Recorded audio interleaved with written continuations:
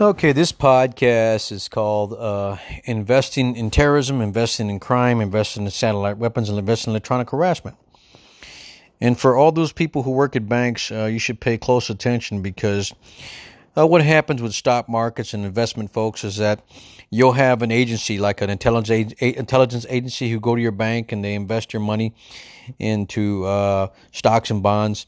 You'll pretty much know if they invest your money in such corporations that is conspiring to assist and aid and abet a crime by torturing and killing Americans. But bankers should be aware.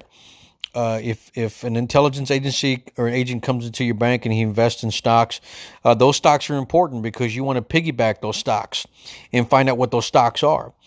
There's a big companies that are involved in building these weapons and using them right back against us.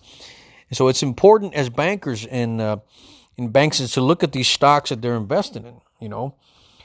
They're investing in corruption. They're investing in a Ponzi scheme to attack and harm American citizens. It's not fair, folks.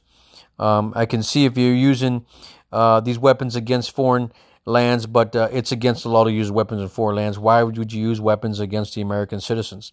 Is what we have to ask. But it's important. If you bankers know what these agencies are investing their money in, then it's a very vital information. Berkshire Hathaway, BKR period A, is a big one.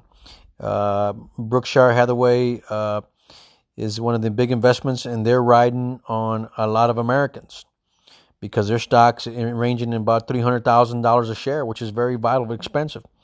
But who are they investing in? Are they investing in corporations who build these weapons?